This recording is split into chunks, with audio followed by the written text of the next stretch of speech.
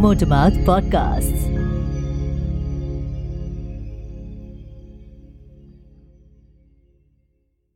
Hello and welcome to another episode of I Went Back To, brought to you by Motormouth Podcasts. A show where our present plays Cupid and rekindles our romance with our past. And like any instance of two lovers reuniting, there is both happiness and heartache. I'm Kalyan, your host, and a serial philanderer with things gone by. When different things stir the same emotions twice within a span of 4 days, one is but inclined to take it as some kind of a Delphic prompt for one's next episode, especially when the thought has already drifted back and forth several times in the past months. So, even if it seems rather impossible to contain the theme within a 20-odd minute episode, one must still soldier on and give it a good shot.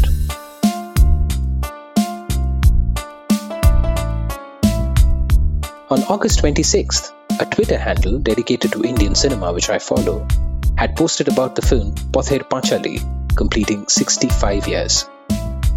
That very film at whose birth Indian cinema came of age. 4 days later, on the 97th birth anniversary of the poet-lyricist Shailendra, the same Twitter handle had posted a song of his, which, when confronted with the unreasonable task of choosing one song over all others, is the Shailendra song, Dearest to Me, a song from the film Kala Bazaar.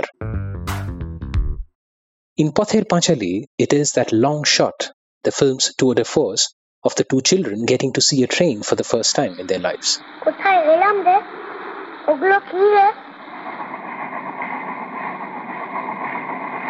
So much has been said and written about this captivating 4-minute sequence by more eligible people that I can hardly add anything more meaningful to it.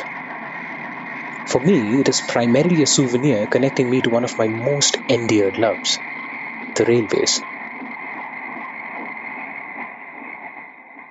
Each time I watch the sequence and the train makes its cathartic appearance at the end of the sequence, I go into a tizzy like a smitten fan enthralled by the star's entry.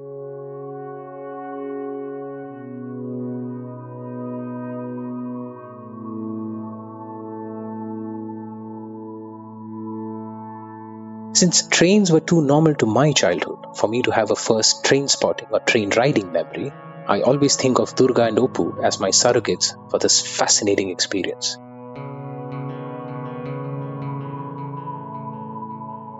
Merely discussing how poignantly the railways feature in Satyajit Ray's works, both cinematic and literary, could be an unending activity and a potential theme for a separate episode altogether. Kala Bazaar. Each time, Mohammad Rafi croons to the surreal tune of S.D. Burman to say, Apni to har aah ek tufan hai, upar wala jaan kar anjaan hai. It inspires a kind of happiness brimming with train emotions like no other. The song, with its double entendre, is perhaps the greatest ode to the upper berth ever conceived. One recalls several sublime songs characterizing a train, but none ever like this. As a South Indian born and raised in Bengal, my earliest memories of railways are associated with our annual trips to Madras from Calcutta during the summer holidays. The moment the stunning Howrah Bridge would come into sight, my heart would begin to race with a speed the sluggish Calcutta taxi carrying us could never attain. The bridge came with the promise of the station. They were like an inseparable couple destined to remain in an eternally happy marriage. The quiz question that would often be asked back then was, how many nuts and bolts did the Howrah Bridge have in it? And one had to spot the trick question there and say 0 because the entire structure had been made by riveting the pieces together. Riveting. What an apt word to be associated with the Howrah Bridge. So organic was my fascination for Indian railways since my boyhood that I never really noticed how and when it had assumed this fervent, almost quixotic form.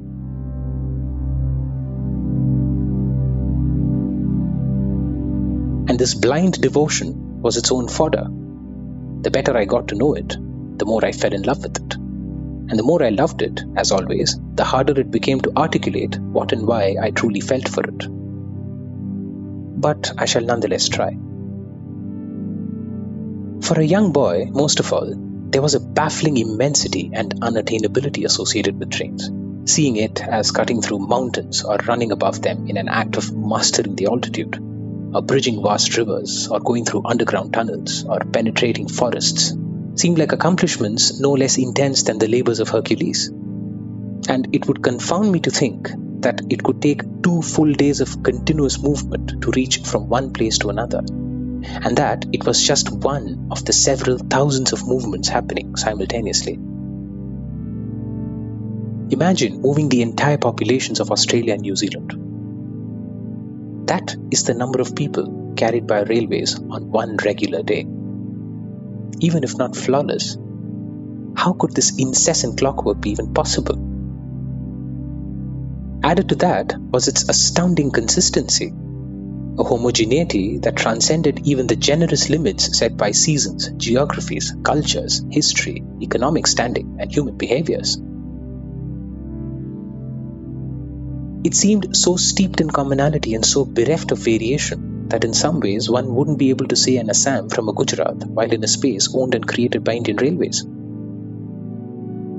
And yet, while in a new and friendless place, a railway station with its unvarying tropes would come with a promise of familiarity and fellowship, it was also the railway station that epitomized the place itself by bringing together its people and its food, 2 things that make a city soul. As I got to know our railways better, I realized that there was a massive workforce committed to an intricate method and thoroughness to manage this enormity. Every structure with its cluster of complex equipment, every marking, every board with a profusion of letters, numbers, signs, and images in unguessable combinations, every mound of stones called a track ballast piled along the tracks in the shape of trapezoids and no other shape, every different length and intensity of a locomotive whistle, every different number assigned to a train or a locomotive, everything which either seemed utterly incomprehensible or inconsequential, was actually infused with essential meaning and specific functionality, without which the behemoth wouldn't function.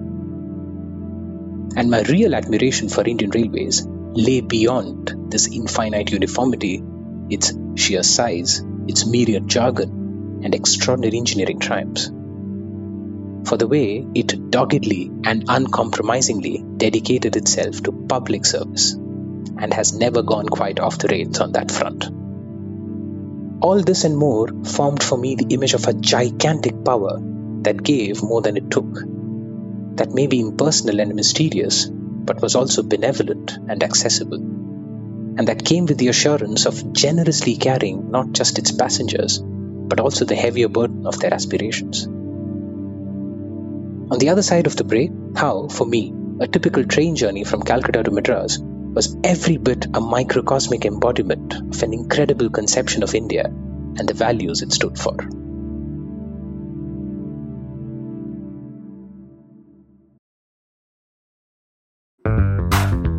Imagine a train traversing over 1,600 kilometers through 4 states, spread across 5 railway zones, crossing over 300 stations, 17 odd rivers, several scores of creeks, ride-up canals and rail bridges, any number of manned and unmanned level crossings, crossing and overtaking close to 200 passenger trains and several freight trains headed to various parts of the country, effecting 1 rake reversal and at least 3 locomotive and pilot changes, and all this while carrying and feeding more than 1,000 people. Imagine the resources that needed to be put into effect to make this single journey possible. And imagine this being only one of the several such journeys these resources enabled in a single day. Furthermore, when we consider the infrastructure and its components, we can truly fathom how any one train journey happening anywhere in the country at any point in time is empowered by railway entities all over the country. For instance, the rake would have been manufactured at the Integral Coach Factory in Chennai or the Rail Coach Factory in Kapurthala. The locomotive would have been built at the Chittaranjan Loco Works in Chittaranjan or the Diesel Loco Works in Varanasi. The wheels and axles would have been made in the railway factory in Bangalore. The coil springs would have been produced at the Rail Spring Karkhana in Gwalior, and so on and so forth. The physical train, in its parts that formed the whole, is perhaps the most bona fide product of India. But this wasn't the only intriguing aspect of it.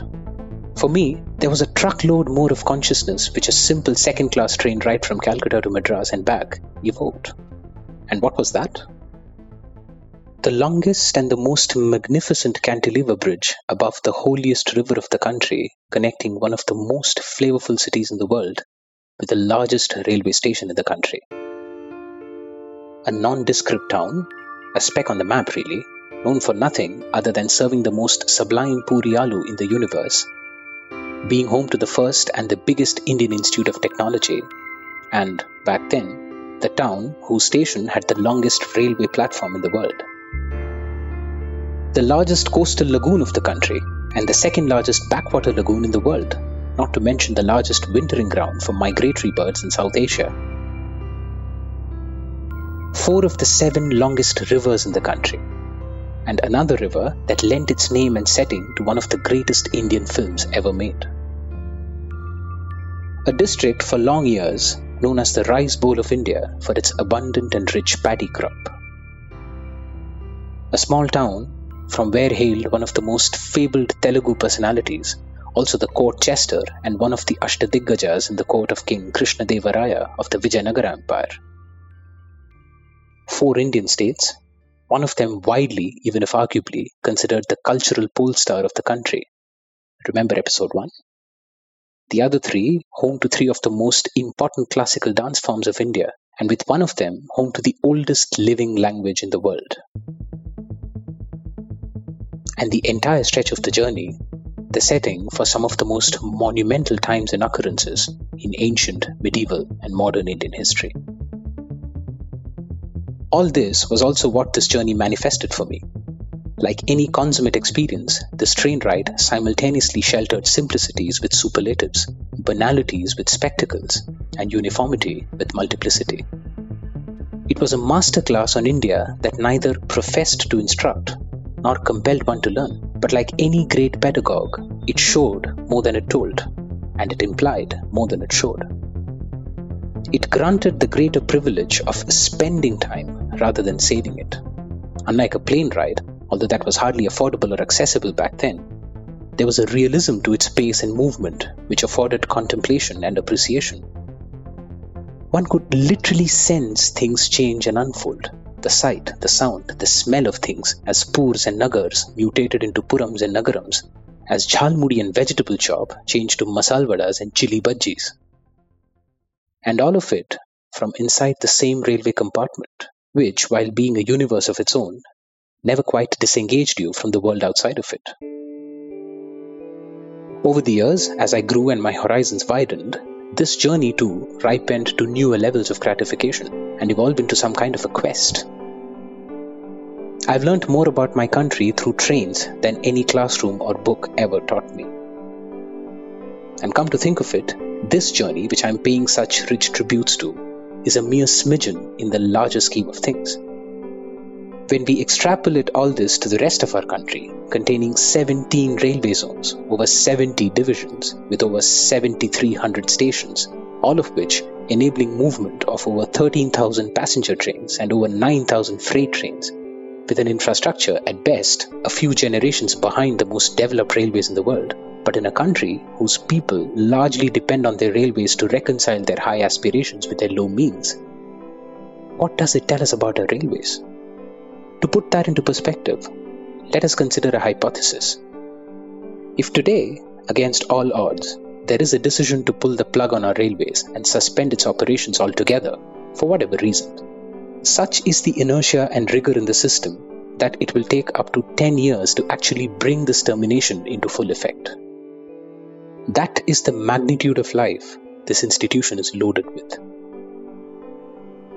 On the other side of the break, further explorations into Indian Railways as a true messenger of India, with names of trains as a use case, and the function of our railways as a model unifier for our country.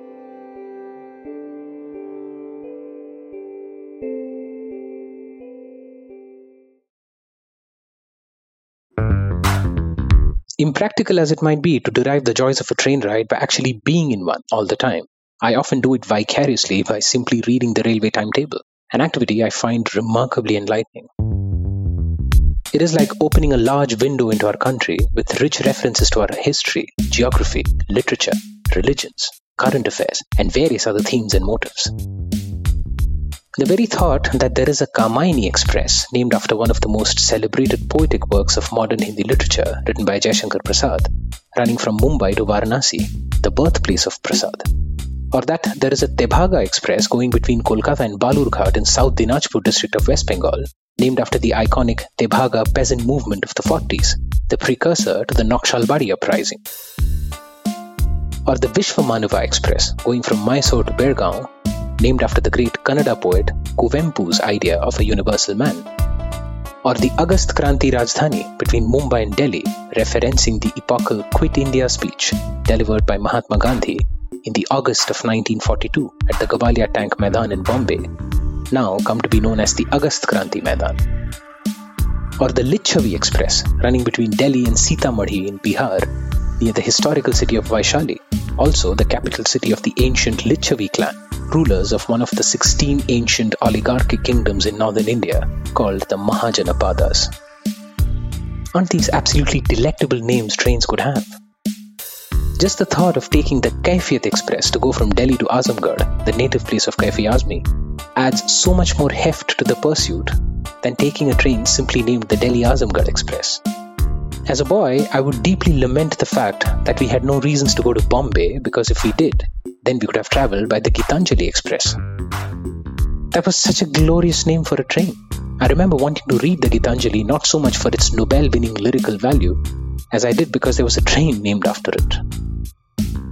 Rabindranath Tagore, Munshi Premchand, Azi Nazrul Islam, Valluvar, Basavanna, Bibhuti Bhushan Bandyopadhyay, Jaishankar Prasad, Malik Muhammad Jaisi, Tulsidas, Maithili Sharan Gupta, Krishnaji Keshav Damle or Keshavasut, Sant Jnaneshwar, Kamban, Gangadhar Meher, Kaifi Azmi, Bolai Chand Mukhopadhyay or Bonuphul.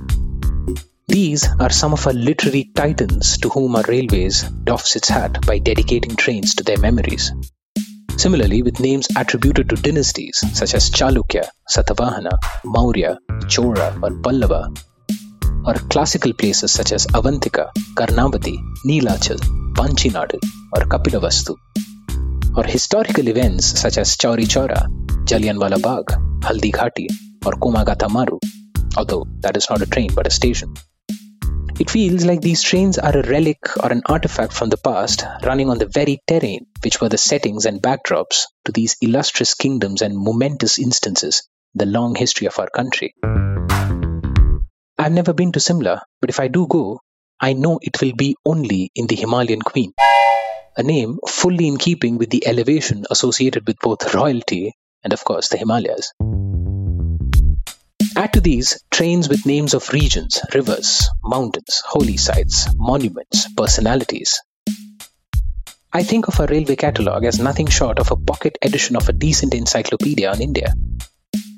I believe named trains add character to their destinations, don't you think? They embellish their charm, celebrate and memorialize the regions they run in, and beyond anything, illustrate and advertise our own country to us. Of course, not all trains are named. In fact, many of them merely mention the endpoints and suffix an express or a mail to it at the end, which I seriously think should change. I mean, how delightful it'll be for a hypothetical train running between Mumbai and Ludhiana to be named as the Sahir Express. Just like our sibling railway network in Pakistan, which already has a train named Faiz Ahmad Faiz Express. Or how cool will it be if the Delhi-Howrah Rajdhani Up train is renamed as the Purani Rajdhani Express? You know, because Calcutta was the old capital and the Howrah-Delhi Rajdhani is the oldest of them all. Or how appropriate will it be for a hypothetical train running between Hyderabad and Bengaluru to be named as the Silicon Valley Express? Anyway, I'll stop before I go off on my own trip. Take my word. Just read a railway train catalogue sometime. Give it one shot, even if it is remotely not your idea for pastime. What else can we think of in India which is as exemplary a unifier as our railways, and very effortlessly at that? The radio, perhaps, but that has seen better days and doesn't make as many waves now as it used to. Some would say cricket, but there is a conglomerate behind it which needs to bat for this unifying spirit to further its business case. Some idealists would think of the Constitution, but she's been fighting her own battles of rights for a while now.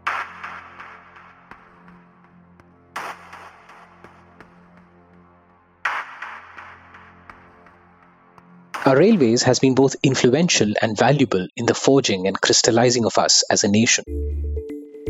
It's been like that inconspicuous and wise veteran every family or team has, who silently but decisively suffers and combats the biggest of crises and becomes their primary agency and accessory for change.